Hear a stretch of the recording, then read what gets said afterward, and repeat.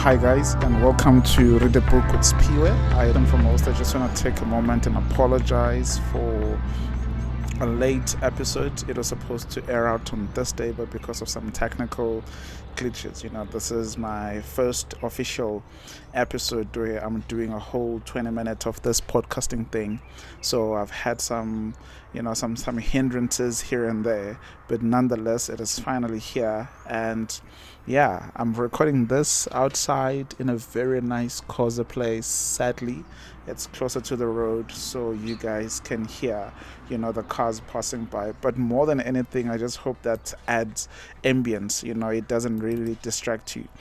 So with that being said, today we are getting started with the book by Newport, and this book has literally revolutionized my life. Well, it hasn't really done that to the fullest of its ability, but I believe that we are headed that way. It's quite amazing because you'll get to know a bit more about me and what I do as we go.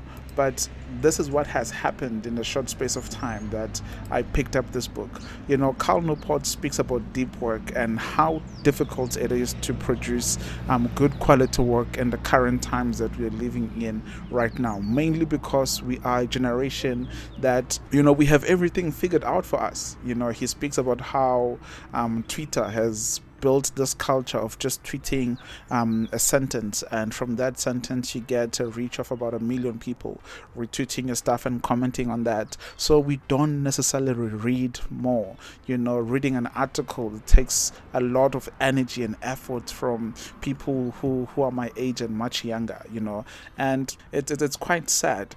So the idea of deep work is that we would get into some serious work and would produce work that is not easily replicable. But it seems like I'm getting ahead of myself. Let me just take a step back and go back to the very introduction of this podcast. Who is Sphiwe? Who is this guy, and why read a book with Sphiwe? These are all the questions that I'm hoping to answer today in this episode, and I hope that you're going to enjoy yourself and just listening and hearing about me and my story of reading books. So originally I am from a place called Umgababa, and Umgababa is on the south of Durban, like 30 kilometers away from Durban. I grew up in Umgababa. I was born and bred there, went to a local primary school, went to a local high school, and then from there I went on to a university that was 15 kilometers away from the city, which is roughly 45 kilometers away from home, and then I stayed on campus, and basically I've lived my whole life in Durban, and long story short, 2-3 years ago I got married, and before getting married I relocated to Botswana. So as you're listening to this podcast right now, it's being broadcasted all the way from Botswana, but because I'm a South African and I have quite a good network of friends and family in SA, I think most of the people that are listening are still in SA, and I'm still building up some relationships in Botswana. So at university I actually happened to study microbiology and cellular biology. This is one of the things that I was passionate about in high school, biology, and my ultimate goal was to become a doctor. Lo and behold, I did not know that's pretty much everything everyone wanted to do was to become a doctor. So because of the high school that I went to, it was considered what was the word? Basically we're in the rurals, so they were telling us that we are disadvantaged and we cannot just go into medicine directly from that place. We need to do a bridging course, and that bridging course will help us keep up to speed with the rest of the students who will be coming, so that we can compete at a university level with the students. So I went to UKZN, studied micro and cellular biology, and I never really transferred to medical school. Maybe it's because university was hard or difficult. It's not what I thought it would be. But yeah, so back to the books. I remember picking up my very first book, and this book was called Love David, and I'm talking, this is when I was probably somewhere around 14 or 16. I was just in high school, and I was so fascinated about this idea of people who could sit down and read a whole book and finish a book, because to me it just seemed like it was a bizarre thing to do, so fortunately enough, at home we had like a small bookshelf full of encyclopedias, and no one really looked into those things, and then we had this small stash of books where the only thing we had there was the Animal Farm. We had Love David and other books that were previously prescribed as reading material for high schools and primary schools, and as it happened that this interest, I began to have this interest in reading books. I picked up Love David and I read the book. Like literally every morning I would wake up, just spend about 30 minutes reading. It was a fairly small book, like A6, probably 120 pages, and I do not remember how long it took me, but what I do remember is that is the first book I finished all by myself. And then from there I made a huge leap, because now I had learned that I love reading. So I jumped from that to reading a book called 7 Habits of Highly Effective Teens. And what really amazed me with reading that book was the impact it had on me, the way it changed, my thinking, the way it changed the way I looked at myself as a teenager and the things that I was able to do. From there, I began to start competing at the high school I was in. I wanted to become a leader, so I wanted to be in the RCL. I wanted to be, the school president. Unfortunately, I did not have the confidence that would take me there. So I got to lead probably like 2 classes as the RCL, the representative, and the class representative leader. And then when I was doing my last year, my matric, this is in 2008, I hope that you do not use this information to date me and to find out how old I am. But in 2008, I found myself running for the school president, primarily because of the interest that was spiked by reading the book 7 Habits of Highly Effective Teens. And I continued to use and apply those disciplines from that book into my life post high school, into university. And yeah, I think I had about a dry season from there, and I did not pick up much reading. I would have books. I always wanted to buy books, but then I did not have the discipline of reading. Fast forward to 2015, I had just finished my degree, and after finishing my degree, I went into full-time ministry. And then when we get into the office, they prescribed this whole list of books that we had to read, and it was quite amazing because I found it so easy. Like I would read a book in about 2 weeks, and then I would write a whole review on the book, and then I would submit my review. Like every month we had to read a book, so 12 books in a year. And for me, that was such an easy thing to do. And then from there, I realized how much impact books had in me, because for me, reading a book was not just about the book itself or how many books I can finish or the thickness of the book, but it was like I'm getting into the mind of the author of that book, and I'm gaining a whole different perspective on probably the same things that I've thought of or experienced, but never really looked at it the way that the author puts them down, on paper, so from there I developed this interest and this habit of challenging myself to constantly be reading, mainly because I wanted to develop myself as an individual, develop my vocabulary, which you can pick up that it's terrible, and so it's a serious work in progress, but eventually we'll get there as we persist on reading. But yeah, that is me, and that is how I started this whole reading thing, so let's get into the book. The whole guy, Cal Newport. Who is Cal Newport? Thank you so much for asking. When you read about this guy, you really get to understand why a person of his stature would write a book about deep work. Cal Newport is a computer sciences professor at Georgetown University, who is also a New York Times best-selling author of 7 books.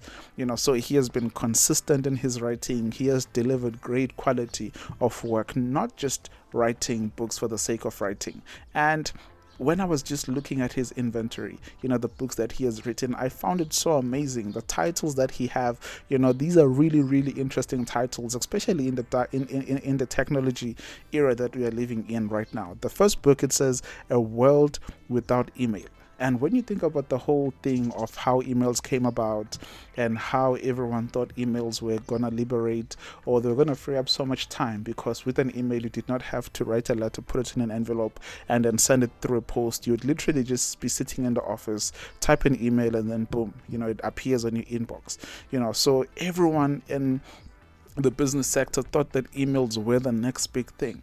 But what they did not factor in is how emails would be time consuming. Writing one, sending one out, receiving emails. You would literally spend the whole day just attending to emails and not actually getting work done. So emails were supposed to be this liberating thing for people in business sectors to be able to do business from the comfort of their offices. But instead, they end up choking the business growth and productivity at large. So Cal Newport wrote a book about a world without email. Another book that was the New York Times bestseller is a digital minimalism, and then this one called Deep Work. So you could see that he sounds like he's anti-technology to a certain degree, but he's actually not.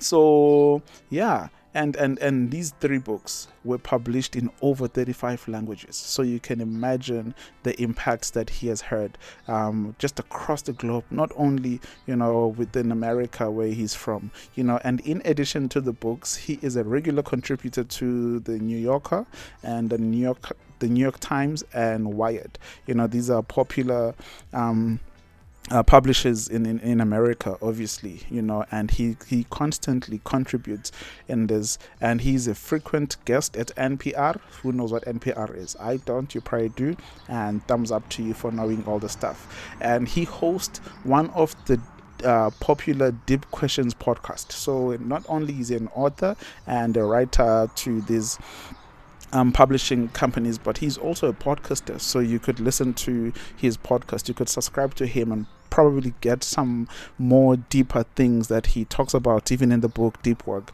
from his podcast called Deep Questions Podcast. And yeah, what he also does, and I find this crazy, he also publishes articles regularly on his on his blog, and the blog is called calnewport.com. So you could see that this guy is a really, really disciplined writer, that he puts in the work. He has developed this incredible muscle of just writing, and he continuously exercises it in different areas of writing.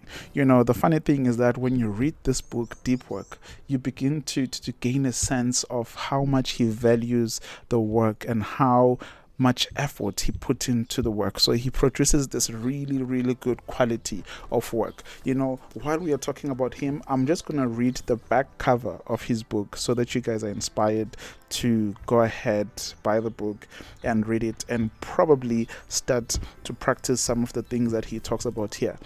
So this is how it reads. One of the most valuable skills in our economy is becoming increasingly rare. Deep work is the ability to focus without distraction on a cognitively demanding task. Coined by the author on his popular blog Study Hacks, deep work will make you better at what you do, let you achieve more in less time, and provide the sense of true fulfillment that comes from the mastery of a skill. In short, deep work is like a superpower in our increasingly competitive economy. And this could not be further from the truth. You look at our generation right now, it has become so easy to achieve tasks that would generally take so much effort to achieve like 20 years ago. So we have lost this ability to think deep and come up with something innovative. Now what we do is we just plug and play. When you want to write a book, when you want to read a book, you could easily just listen to an audiobook. So that this whole ability of sitting down, having a hard copy on your hands and paging through the hard copy and reading, that whole thing is gone now. You can listen to a book while driving, while doing other activities. So we have become so distracted, and the distractions that we are dealing with, it decrease our ability to produce deep work. Let me continue reading this part for you. And it says, and yet most people, whether knowledge workers in noisy open plan offices or creatives struggling to sharpen their vision, have lost the ability to go deep, spending their days instead in a frantic blur of email and social media, not even realizing there is a better way. A mix of culture, criticism, and actionable advice, deep work will point the way to anyone seeking focused success in a distracted world. So Carl Newport makes a compelling case for cultivating intense focus and offers immediate action plan, actionable steps. And this is from Adam M. Grant, the author of Originals. And man, basically what Adam just said, he encapsulates the whole book in just a few words. This is what deep work is all about, is the ability to harness that skill to produce work that is not easily replicable. In a highly distracted world, deep work teaches you how to be still and to do work that has value and meaning. As I said earlier, that I'm in full-time ministry, and currently in Botswana I am planting a campus ministry, and I happen to preach very often across the churches that we have in the city. And I've discovered that since I commute, I spend about 1 hour 30 minutes, 3 hours basically a day on the road to and from the office, to campus, going to different meetings and all of that. And when I come back home, I have a daughter who is turning 7 months soon, and I have this amazing wife, very beautiful wife. So my life is not really that free. Like every second of the day is accounted for, and on top of that I've added podcasting, which doesn't really help with the business that I'm struggling with. But one thing that I've found is that my work has become increasingly difficult to do. So there is this what's the better way of saying? I think it's a temptation to just replicate what other people are doing. When we are looking at the church today, since the church is online, it's easy to spend most of my time listening to other pastors preach their messages, and then when I need to put together a message, I literally could easily just go back to what I heard somebody say, and then I just tweak that a bit, plagiarism, and then I make it my own and I preach about it. But there is no truth in that. Preaching is a very intricate, it's a very delicate part of what the church is. Preaching is actually speaking God's heart to God's people. So if I dare stand in front of people, having not spent time with God, having not spent time in the Word, getting exactly what God wants me to say to His people, I would be preaching my heart. And because of this fear that accompanies preaching, deep work is this thing that is so important for me and my work. I need to develop the muscle to be able to sit down for at least 3 hours every day. Literally every day, spend up at least 3 hours of undistracted time where I'm not on my WhatsApp, I'm not on my phone, my computer is off. Even if my computer is on, I'm not on my emails or anything that might shift my focus from just spending time in the Word, studying the Word of God, so that I can hear God better, and from that point, I'm able to put together a sermon that I can preach, which I believe stems from God's heart Himself. Now, you can see how important deep work is, and deep work has become so difficult. I want to share quickly with you as we draw closer to an end with our 2 guests that will be joining us and how they have incorporated deep work in their busy lives. One guest who will be opening for us in the guest segment is Dr. Nkazi Mkhwanazi, and this is a good friend of mine. He actually obtained his PhD in physiology at the tender age of 26. That is crazy, and not just that, he's a married man, he's a lecturer, at one of the most prestigious universities in SA, not just SA but Africa at large, and he is a supervisor of at least 5 postgraduate students. He plays an instrument, he serves in the local church, and on top of that, he recently launched a podcast. And this guy continues over and above doing all these things. He continues to review papers and he publishes his own academic papers. So you can see that this person in particular, Unkazi Mkwanazi, he's a very focused young man, so to speak, and he's very disciplined, and the way that he excels at deep work, it really, really challenged me to look up to him, have a conversation with him, and he is actually joining us next week on our first podcast with a guest, and he'll be sharing how he does everything that he does. He is creative, and not only is he creative, but he's very deep. He produces good quality work. He's a lecturer, and he does all these amazing things in a very short space of time. So if you want to know how he gets everything done, please make sure to tune in on our next episode, and do not miss that.